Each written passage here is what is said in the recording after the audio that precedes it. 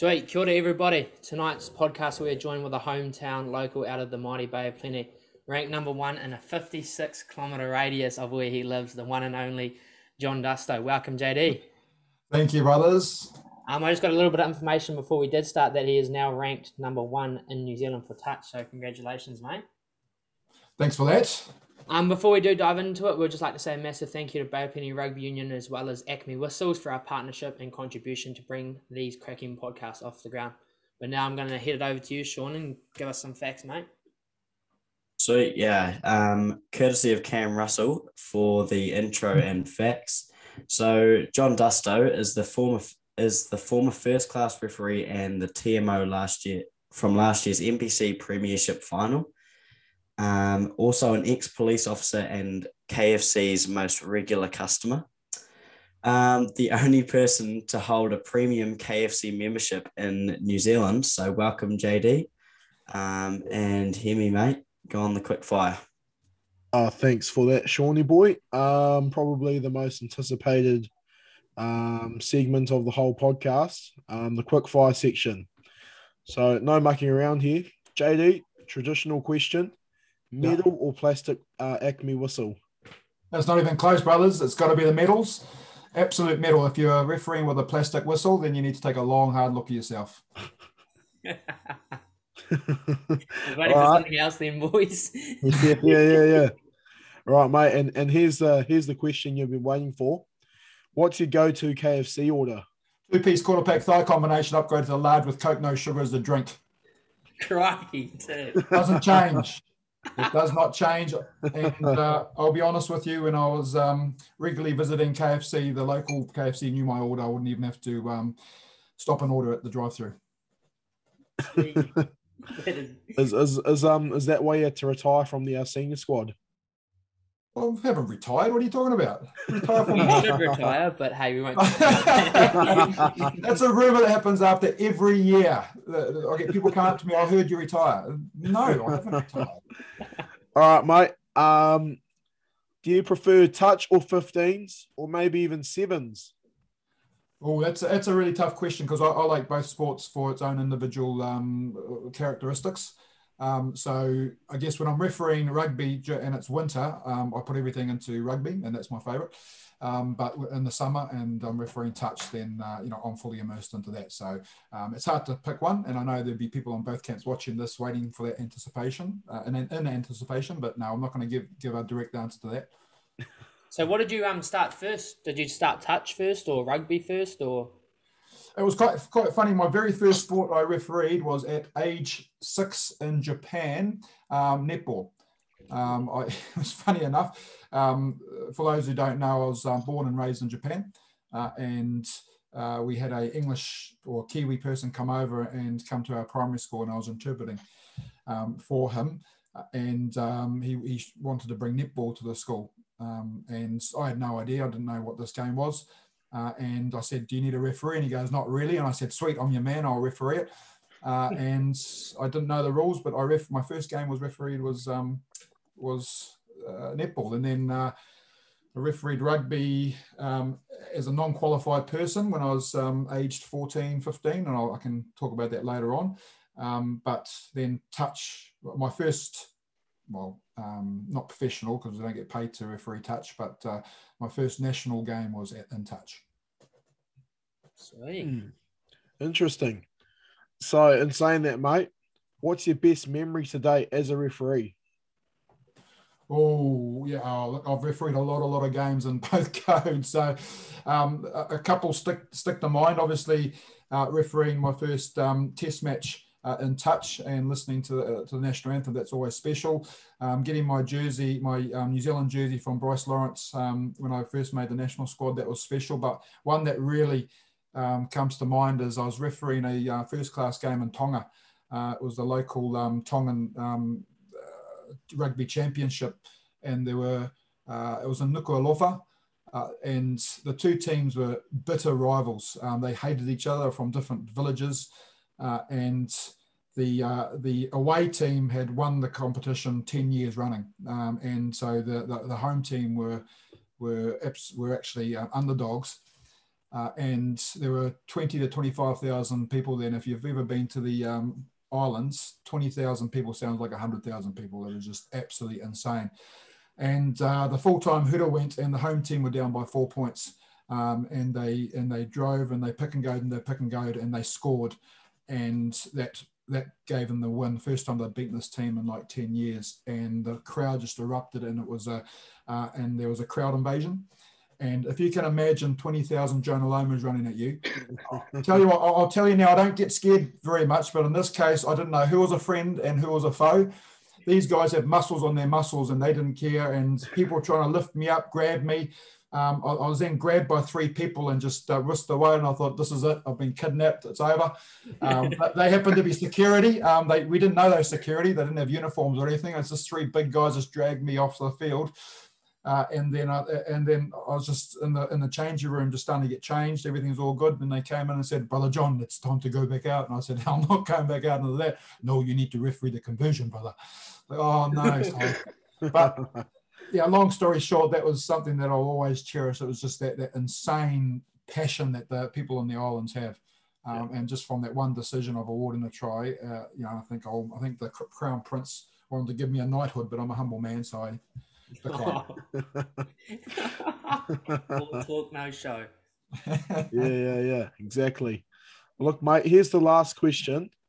Who's your celebrity crush? Besides yourself.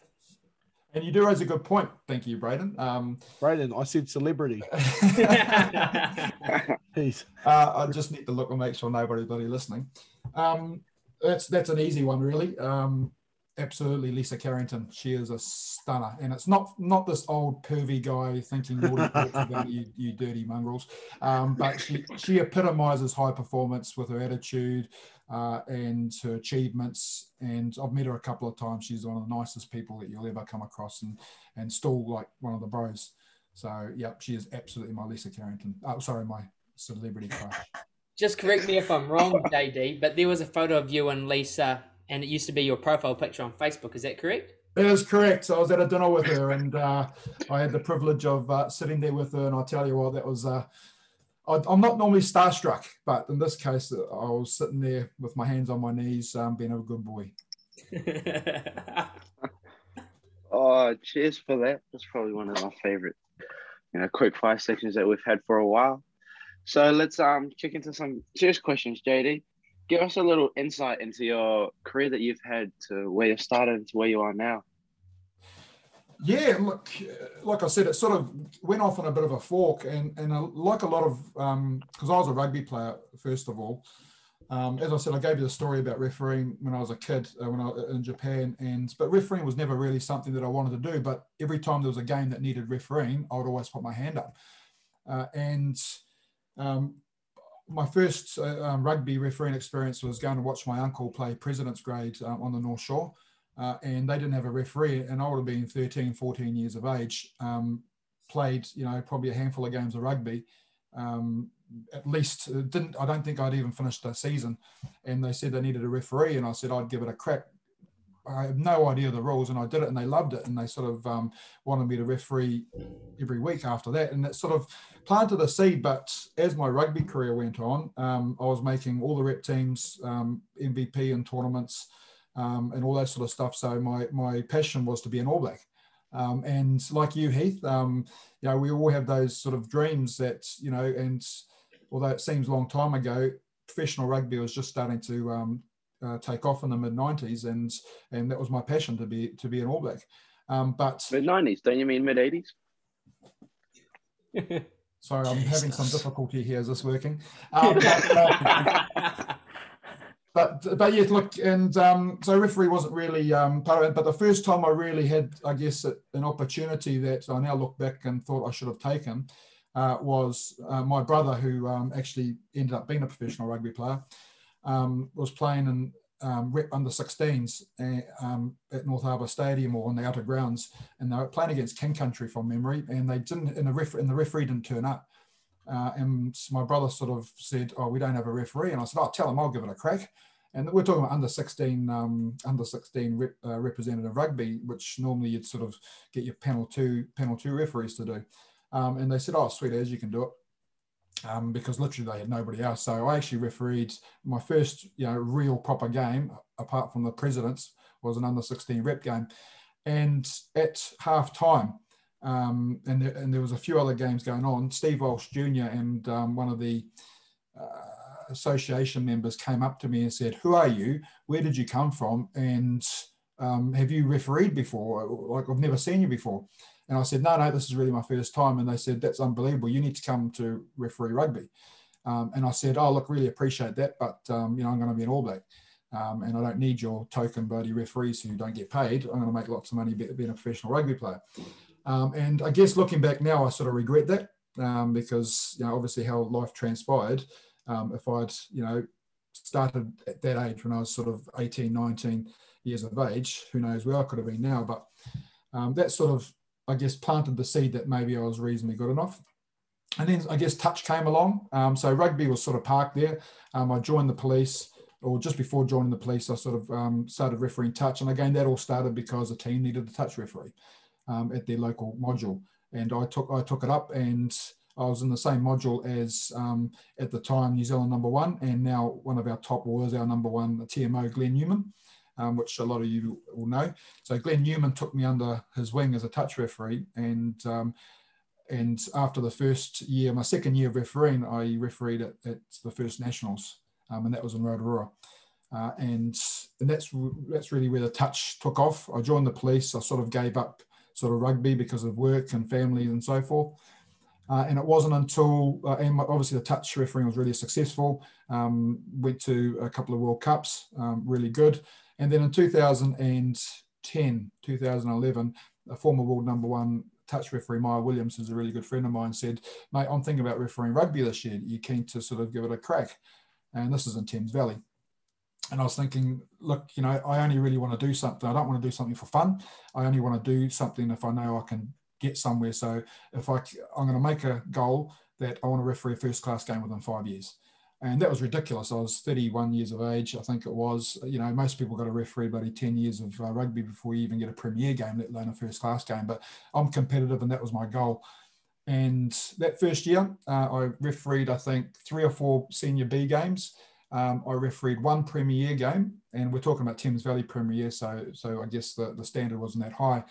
And at the end of that season, I get a phone call from Vinnie Munro, who was at the time the New Zealand referee development manager. And he said, "You've been provisionally selected to join the National Referee Development Group, which is now included in the national group." And I couldn't believe it.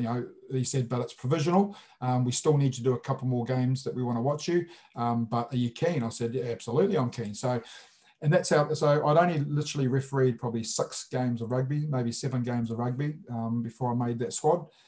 And then so what I need to do to confirm my position is the following year referee a rep game, Auckland Bees versus Bay of Plenty. So we're talking about, I've only had 7, 8 games. Probably. By then I would have maybe had a dozen games underneath my belt refereeing that game. And if I'd refereed it well, I was in. If I didn't, I probably was going to be cut.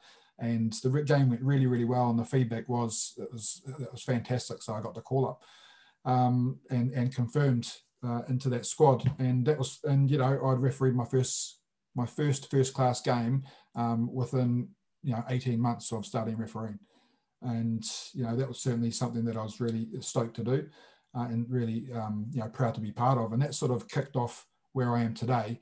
Not necessarily in the refereeing circles, because I only really end up doing 20 odd first class games, but my opportunities to be involved with the Chiefs as their sideline manager. I've done 4 or 5 test matches as a sideline manager. I've obviously involved as a TMO and was absolutely privileged enough to be appointed to the Mitre 10 Cup Premiership final last year. All that happened because I decided to referee rugby. So, I guess long story short, where I am, how it got me to here today is, never say no, always say yes and take up the opportunities. And when you are given the opportunities, take them with both hands. And, I'm absolutely stoked to be where I am today. Do I wish I could have done, 200 first class games and 50 test matches? Absolutely. Looking back, I think that was a real possibility if I had taken up Steve Walsh Jr.'s advice. But, no regrets. Yeah, so like you touched on, obviously, like you said, a lot of opportunities that you took and you strive to achieve. So you've had a good season, and I'm sure there's more to come. So, talking about opportunities when you became a police officer, do you think that gave you some sort of edge into refereeing and made you a bit better? Obviously, you had to deal with a lot of people and circumstances. Do you think that might have helped a little bit in your refereeing? It helped little bits, but I think it was also a hindrance because refereeing has changed. The game has changed. If you look back 20, 30 years ago, most of the referees and our top referees were cops.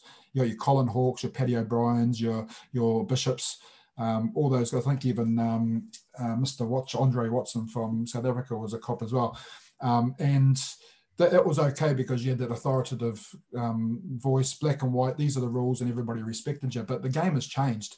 And referees can't act like that anymore. So I think it sort of helped me in terms of being able to make the tough calls. That helped me. But in general, when it came to confrontation situations, I'd put my police hat on and I'd get the old peacock feathers out. And if a player was argumentative, I had, I guess, a tendency to react to that. Yeah. So obviously, like you touched on, how did you then change from that how you said about the peacock feathers and put your police cap on to how you are now and de-escalating the situation? Yeah, well, look, when you're refereeing a game of touch, that's okay because it's really quick, right? But when you go into rugby, it's all about man management. And if you haven't got that right, you're going to have a tough day. And I got my butt kicked, basically. And it happened after my first season in the national squad. And I went up to referee a Premier game in Counties Manukau. Now, refereeing in Counties isn't easy at the best of times. But in this game, I had 4 yellow cards within about 20 minutes. And I had my New Zealand coach there watching and basically said, what the hell is going on? And we sort of talked through. And I thought I was right. I was going, look, they've committed offences. I was just reacting to that. The change of behaviour is on there, is their responsibility. And he said, mate, if you're going to referee like that, you'll never referee another first-class game again. And Vinnie Munro gave me a call and gave me the exact same message and said, you need to change. You need to, so this isn't a black and white game. And your attitude and in terms of the way you look at the game needs to change. So it took me a lot of soul searching to actually change that. And even now I struggle, but it's a trigger I recognise. Sometimes when players, although I'm reasonably well known, especially in the club area now, so players don't normally try to have a crack, but sometimes I feel myself start to get up, in which case I need to just take a breath. And I think you guys have all AR'd for me. I'll always tell you to crack jokes, make me laugh. Let's have a bit of fun, because if I've got a smile on my face, I'm less likely to act like that. And that's how I basically changed it. And it's certainly working. Awesome. What do you enjoy about refereeing, and why have you stayed in the game for so long? What do you mean so long? You make it sound like I've been doing it for bloody 50 years. Just because you look old. Oh, you're lucky. You're lucky. This is a PC show, and insurance wouldn't take up this the opportunity to sponsor this. Look, there's two games that I referee, and they both have their absolute reasons why I stick at it. And touch is the people involved. Touch is an absolute, when it comes to the referees, it's definitely a whānau atmosphere. When you go to a tournament, there are 90 referees that turn up and we all stay together and we all sort of, as an absolute family atmosphere, and we go out there and we referee for each other. And it's something absolutely unique. And it's not something that you get in rugby. In rugby, it's quite a lonely game. When you're traveling in the country, you're by yourself. And so forth, and you don't get that camaraderie that you do in touch. So I really love that aspect of touch. In rugby, it's a mental challenge. It's a game of chess for me, and I absolutely love it. When you go out there and you're doing a big game, and it's entirely mental in terms of how that comes out, and your battles with yourself. And I really love that challenge. So, look, as long as my body can keep me going, and I'm telling you, it's getting harder and harder. Sunday mornings, I wake up thinking, man, this is getting tougher each year. But as long as I can still go out there and referee a decent game, I'm definitely going to stick around. I think we just hear me. You're on mute, bro. Yeah, sweet, mate. Cheers for that. Oh, I thought there were some more questions that were going to be asked, but I was wrong. JD, normally we ask referees how they adjust between 7s and 15s, but because you're a touch ref, how do you adjust between rugby and touch? Yeah, look, that's something that I've actually struggled with at times, and that's why it's taken so long, I guess, for me to get to where I am today, because you've got two very, very different games that require two different styles of refereeing. So with touch, it's a fast-paced game. You don't get time to think. It's very black and white, and it's a very technically minded game. So if an offence happens, you call it and you move on, and you don't get time to think about it. With rugby, and in touch, you're doing a lot of talking. You're non-stop talking, where rugby is completely opposite. It's a mind game. You've got time. It's about, using effective communication and only talking when it's needed. And there was a battle there where, I took some time off to pursue my rugby side of things. So I took time off touch to pursue my rugby. And then when I went back to touch, I sort of tried to implement the rugby side of things and going, why are we talking so much? Why are we doing this and why are we doing that? And, that's not something that really, it was my place to do. But I had the stage where I'm going, well, this is the way I'm going to referee. If you don't like it, stuff you. And of course, and then I was wondering why I was being ranked 12th or 19th or 20th, 20s and things like that. And I was frustrated. And it wasn't until I actually, saw and actually spoke to a very, very well-known touch coach or touch referee coach, and known as Grumpy Smith, Stu McDonald. And he sort of pulled me aside and sort of said, hey, what's going on? Look, at the end of the day, you're a bloody good person, you're a bloody good ref, but this is the way we do things. And we like some of the stuff that you bring over rugby, but this isn't rugby, and this is the way it works. And it was a bit of a bloody wake-up call for me, actually, that I'm not bigger than the game, as hard for you it is to believe. But at the end of the day, I had to change. So now it's the absolute distinct things where I still bring my sort of little bit of attributes. So when I'm refereeing touch, I still have the mindset of I'm there to have fun. I'm there to put a smile on my face, keep the peacock feathers down, have a laugh, but do your job, get off. And in rugby, I'll bring some of the quick decision making that I need to do in touch over in rugby. So they're not mutually exclusive anymore, but it's about having that discernment to know where the limit is and do what's required. So you're just touching on obviously your touch tier 15s, and people try to switch off from rugby on a Sunday or in the off season and stuff like that. Did you find that having touch and 15s was easier for you to switch off and then focus? Like it gave you a bit of time away from refereeing, so you rugby 15s, so then you weren't overthinking how you refereed? Yeah, that's actually a very good question, Braden. Well done. I've never been asked that question.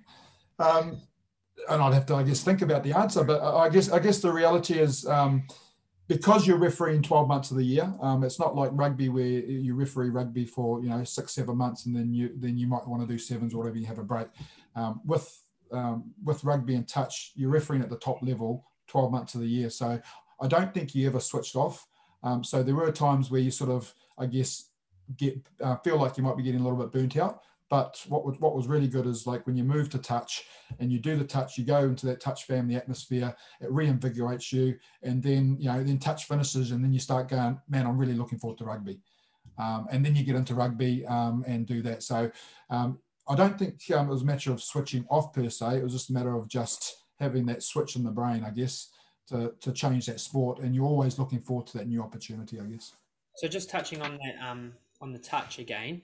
How do you, like, as a week in refereeing, obviously do your grow reports and stuff? Yeah. What's that look like to you on a touch week? Like, is it the same or?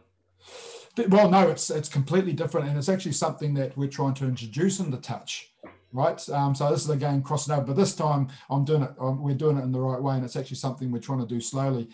But obviously with touch, you're refereeing the module stuff, and there's very little preparation for that. You just turn up and referee, and the quality, I guess, isn't necessarily that high. But when you're refereeing at national level, it's just at 3 main tournaments.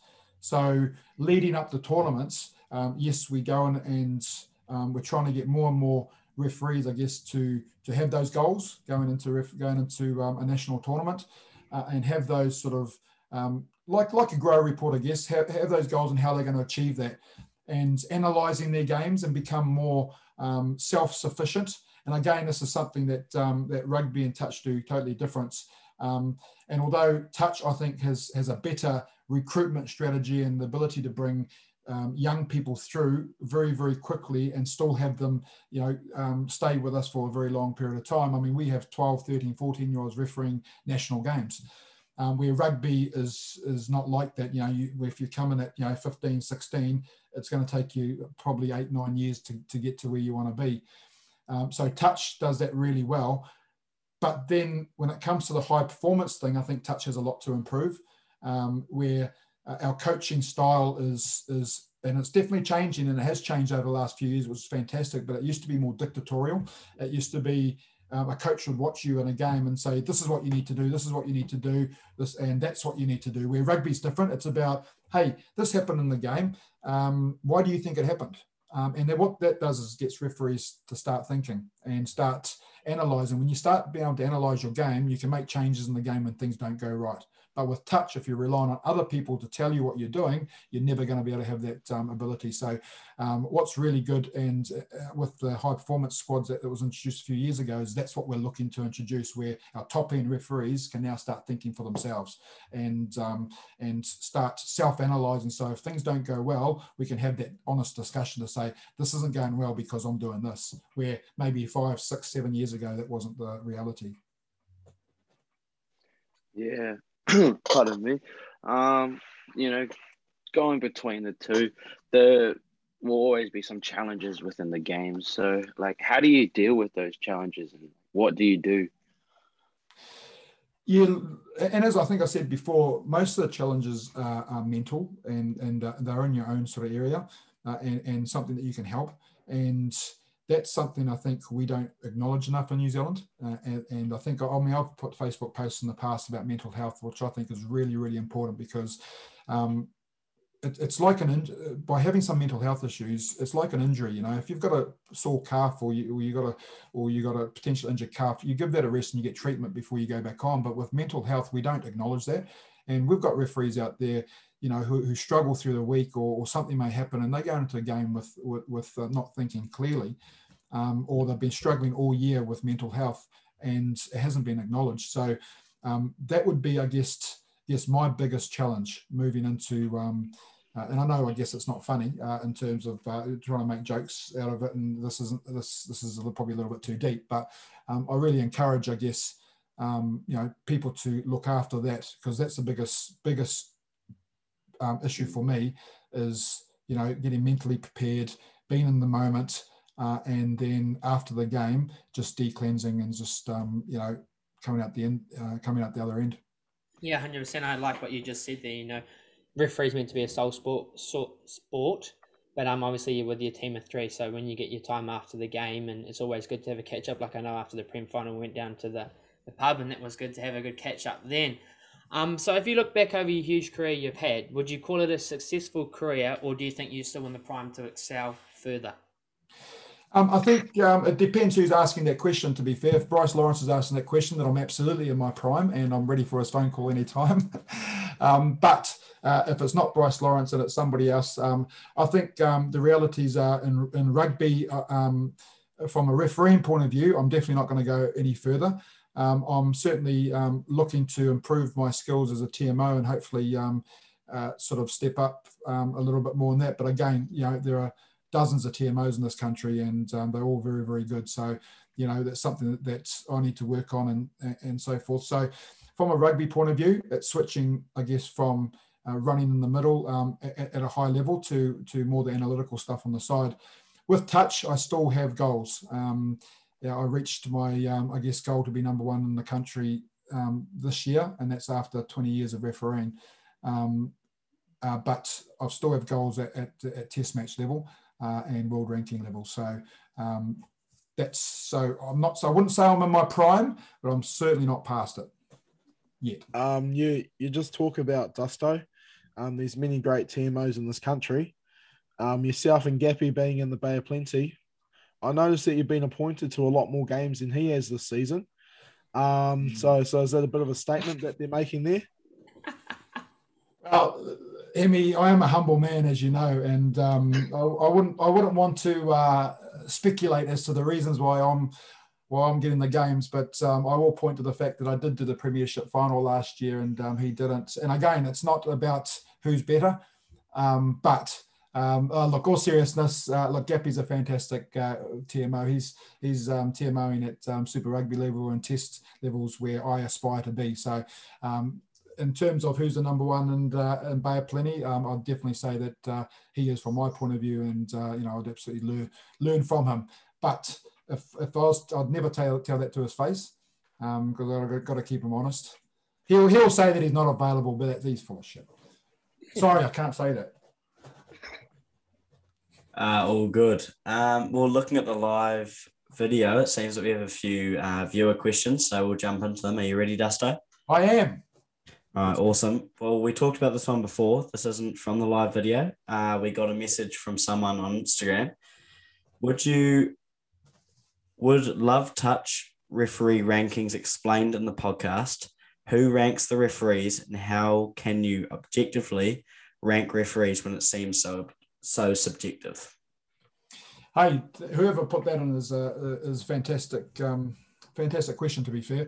But it's reasonably simple. So we have tournaments, and in the tournaments we have about, I guess, could have up to 100 referees. So you sort of look at that and go, how do we rank 100 referees? But the referee coaches and the coaching panel do a fantastic job. There's about 10 of them that do it. And just bearing in mind that for a game of touch, there are 3 referees. And we don't have a referee and touch judge. So there are 3 referees refereeing the game. So in most cases, every game during a national tournament is being watched by a coach. So the reality is, in most tournaments, in secondary schools, for example, you're ranking up to 9 referees.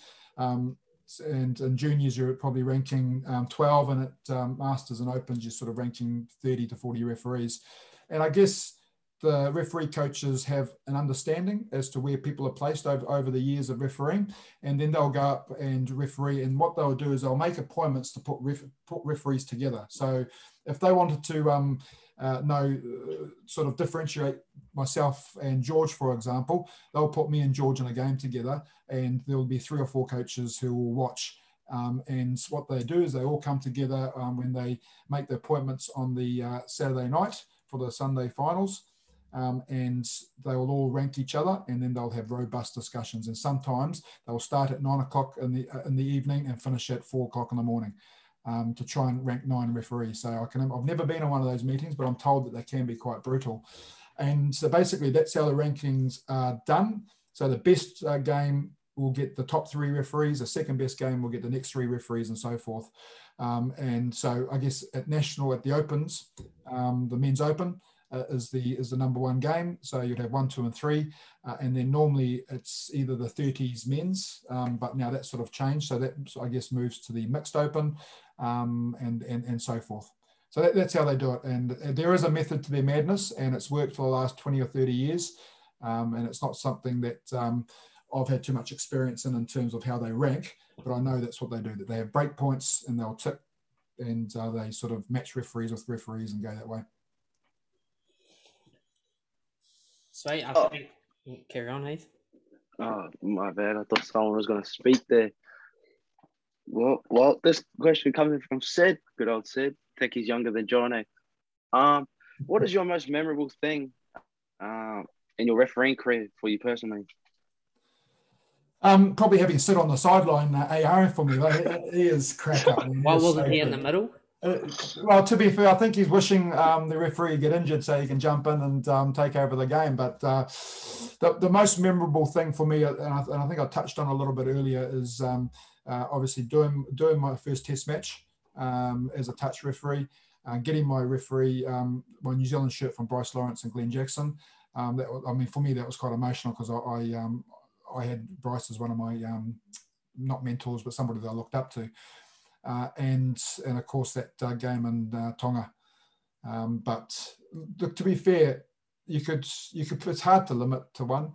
You could probably give 30 or 40 because there are a lot of special moments that happen in games and so forth for different reasons. And so, yeah, good question, Sid. I think it was asked about half an hour ago, but thanks for listening. What about the greeting game, JD? What's that? What about the greeting game? The greeting game? Which one we red-carded the player. Oh, When he ooh. slammed the ball at the ground, it hit, yeah. Were you AR in that game? Yeah. I'm a bit disappointed you didn't flag it, to be fair, because it was a blatant act of foul play. And Can we hear the story, please?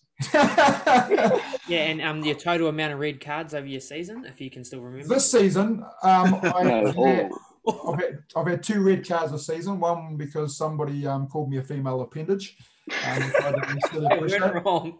Look, I appreciate that if this was taken to the court of law, they may have got off on the count that truth is a defence of defamation.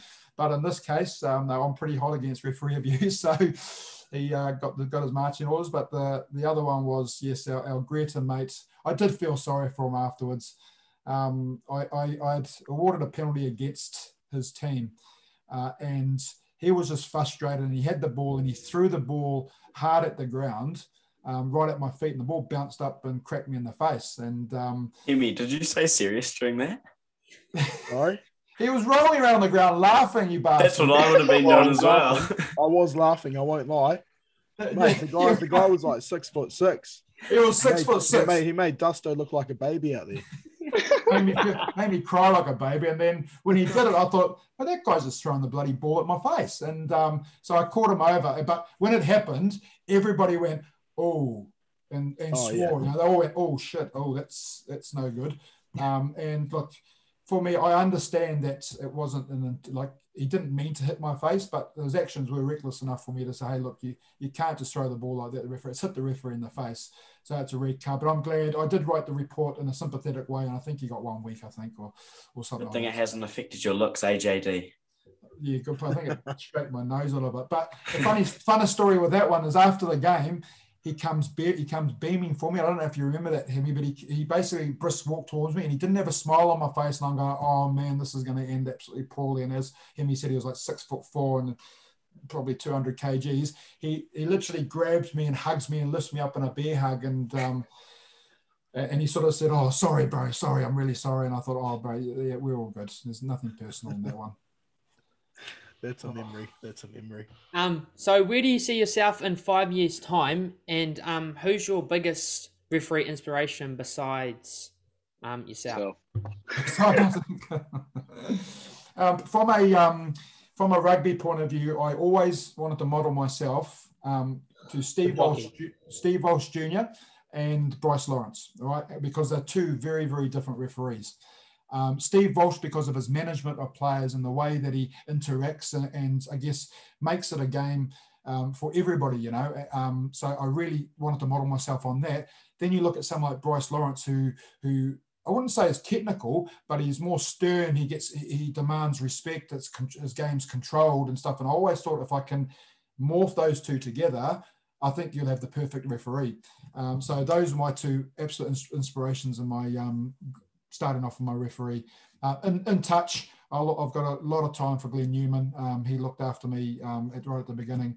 And, you know, moving forward, you know, you've got guys like Maya Williams, who was a world #1 referee for a very, very long time. And he's a very, very good mate. And so he still continues to mentor me now. So, yeah, those are my 3 people that I really look up to. And, you know, has sort of shaped who I am as a referee. So what about... And in your opinion, mate, you've been a part of different eras of rugby and touch.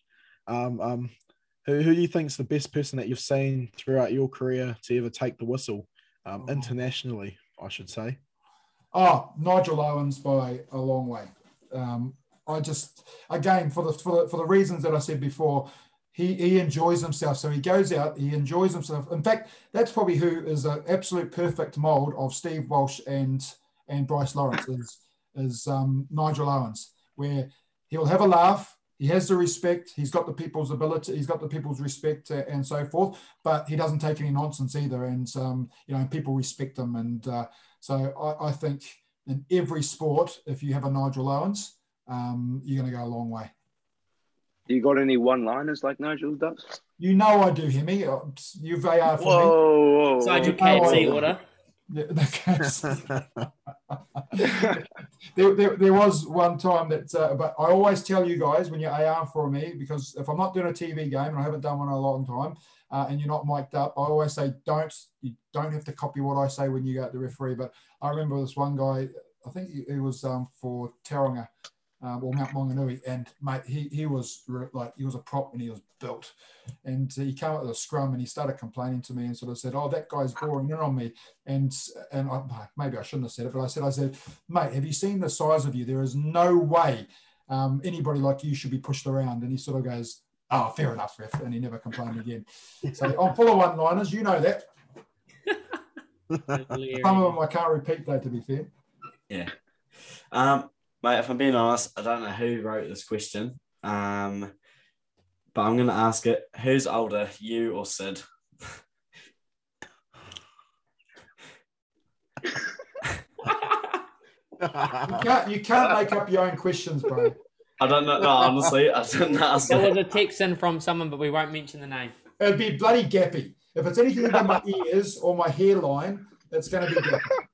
That was a good conversation, friendly ad in the changing rooms at Tuttingham Domain. I do remember that one. The glare off the head, I think, was a big talking point, wasn't it? And look, I'm quite self-conscious, as you could understand. I mean, you guys can't understand. You got a nice full head of hair, but yes, certainly the time has not blessed me well with. I've got hair bloody everywhere else, but except my head. Oh my Crikey. Oh god. Actually, we've got one here from Scotty Jones. What's your favourite touch game you refereed, or your favourite rugby game that you've refereed? My favourite touch game, like I've probably refereed over 1,000 touch games, so it's hard to put. But obviously, my first Test match was really special to me, and it's obviously standing there and listening to the national anthem is always special.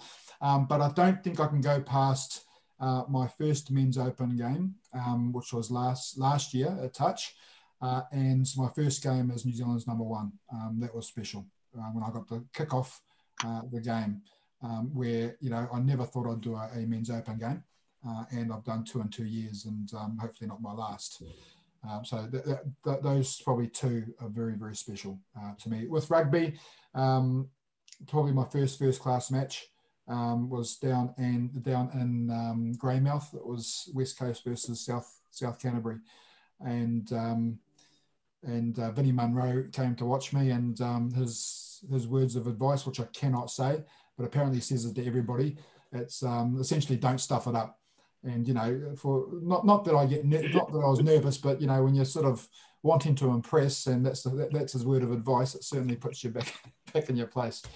But but I love game of rugby where lots of tries are scored. There's nothing like doing a game where it's 40 points to breaks, 38 and things like that. Sweet. I've just got a question here. There were some touch referees on the Māori TV doco recently. Is challenging sideline behaviour an issue for you when refereeing, and how do you deal with this? Oh, man. Yep, absolutely. And they were all my friends. A lot of them are league referees, but there are also a couple of our friends too, I guess, Tiana and Estelle. It can affect you, obviously. And I guess there has been a culture within the Kiwi society, or I guess in sports in general, where because you yell and scream at the referee from watching your TV, that it gives you an inherent right to yell and scream from the sideline. And there was a period of time that I guess it did affect me, because you go out there and you're literally a volunteer, and you're trying to give up your day or to referee I guess a game of rugby, and you're getting called homophobic slurs, you've been called all sorts of things. Thank goodness for me, over the last few years, that hasn't been the case. Obviously, when people start to get to know you and stuff, it's a little bit better. But I go and watch games where I see young people, especially refereeing young games, under 14s, under 12s, and you've got parents on the sideline yelling and screaming abuse at the referee. It makes me sick, and I'll quite often go up to them and say, look, that's just unacceptable. And how do you deal with it? I guess each their own. I guess it's very, very difficult, but you need to take it into context that they're not yelling at you as a person. They're yelling at the uniform.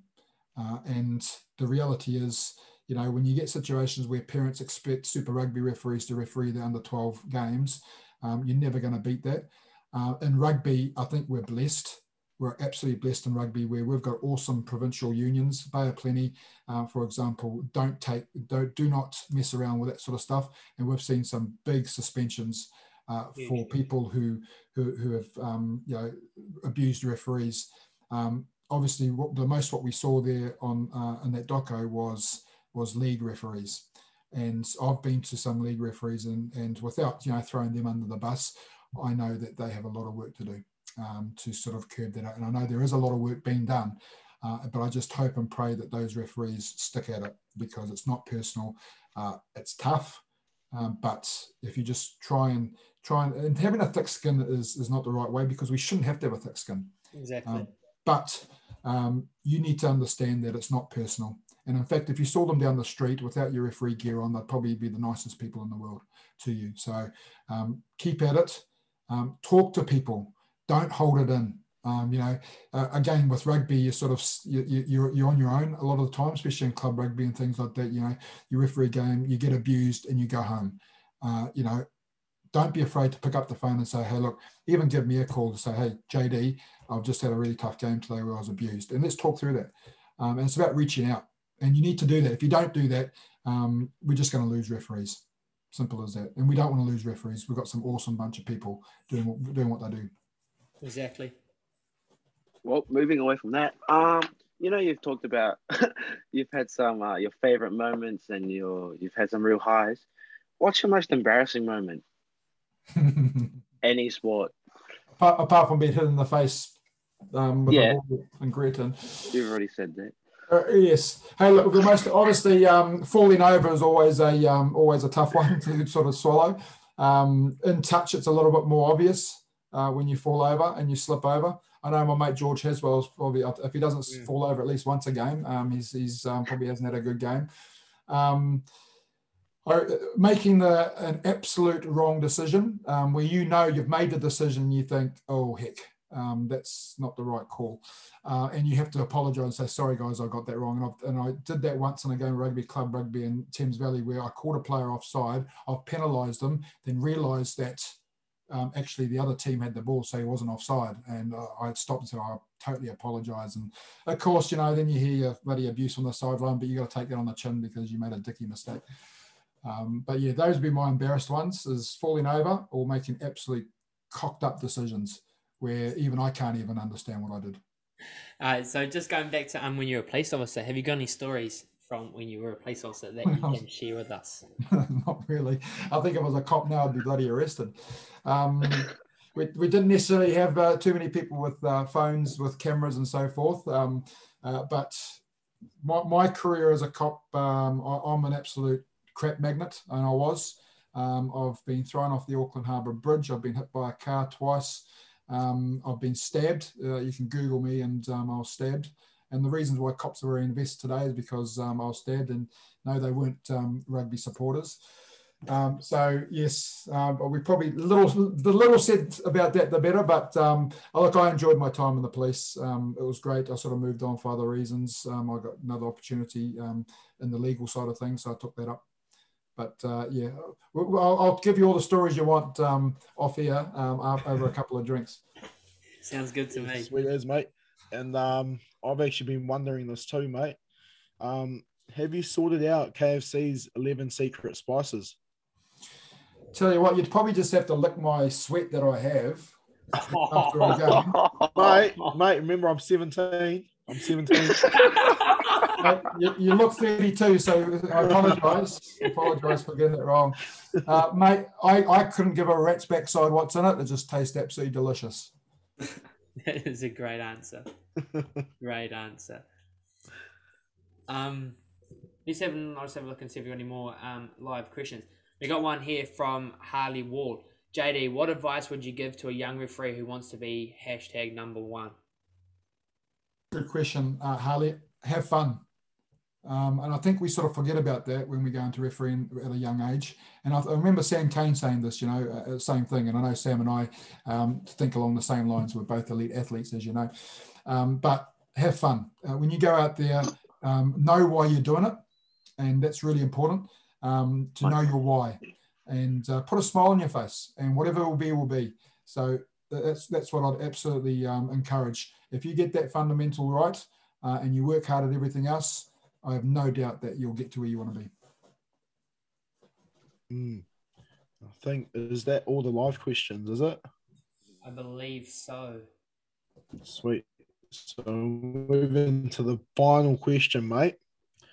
What advice would you give to other referees, rugby or touch? Is that like the same question that was asked like 10 seconds ago? No. Oh, I'm not sure. Mate. I think Maybe got caught off guard. What's the best advice you can give, mate? No, look, many years of experience. Yeah, just have fun, my bro. And I think don't referee for the game. Don't referee for yourself and have fun. So, and what I mean by that is, I remember Garrett Williamson. I don't know if you remember him. He was a professional referee a few years ago, and he took me under his wing when I first made the national squad. And he said to me, where referees go wrong is they need to be a servant to the game. They're not the most important person on the field. And that sort of hit home for me, because we're always told, right, that you can't have a game without a referee, and that and the referee is really important. And that is true. But if you as a referee go into referee a game with that mentality, the chances are things aren't going to go well. But if you go with the mentality of, I'm there to facilitate a game between two teams, whatever code you're refereeing, and I'm not there to be seen, or I'm not there to prove a point. I'm not there to prove to everybody I know every law book. I'm there to facilitate two teams to have a good game. I can assure you, things will work out for you. And if that's the mentality, you'll go a long way. Guarantee it. Awesome advice there from an old folk. What the? Oh, you're talking about G, you're talking about Garrett. Yeah, Garrett. Yeah, he's getting on a bit now, I'm sure.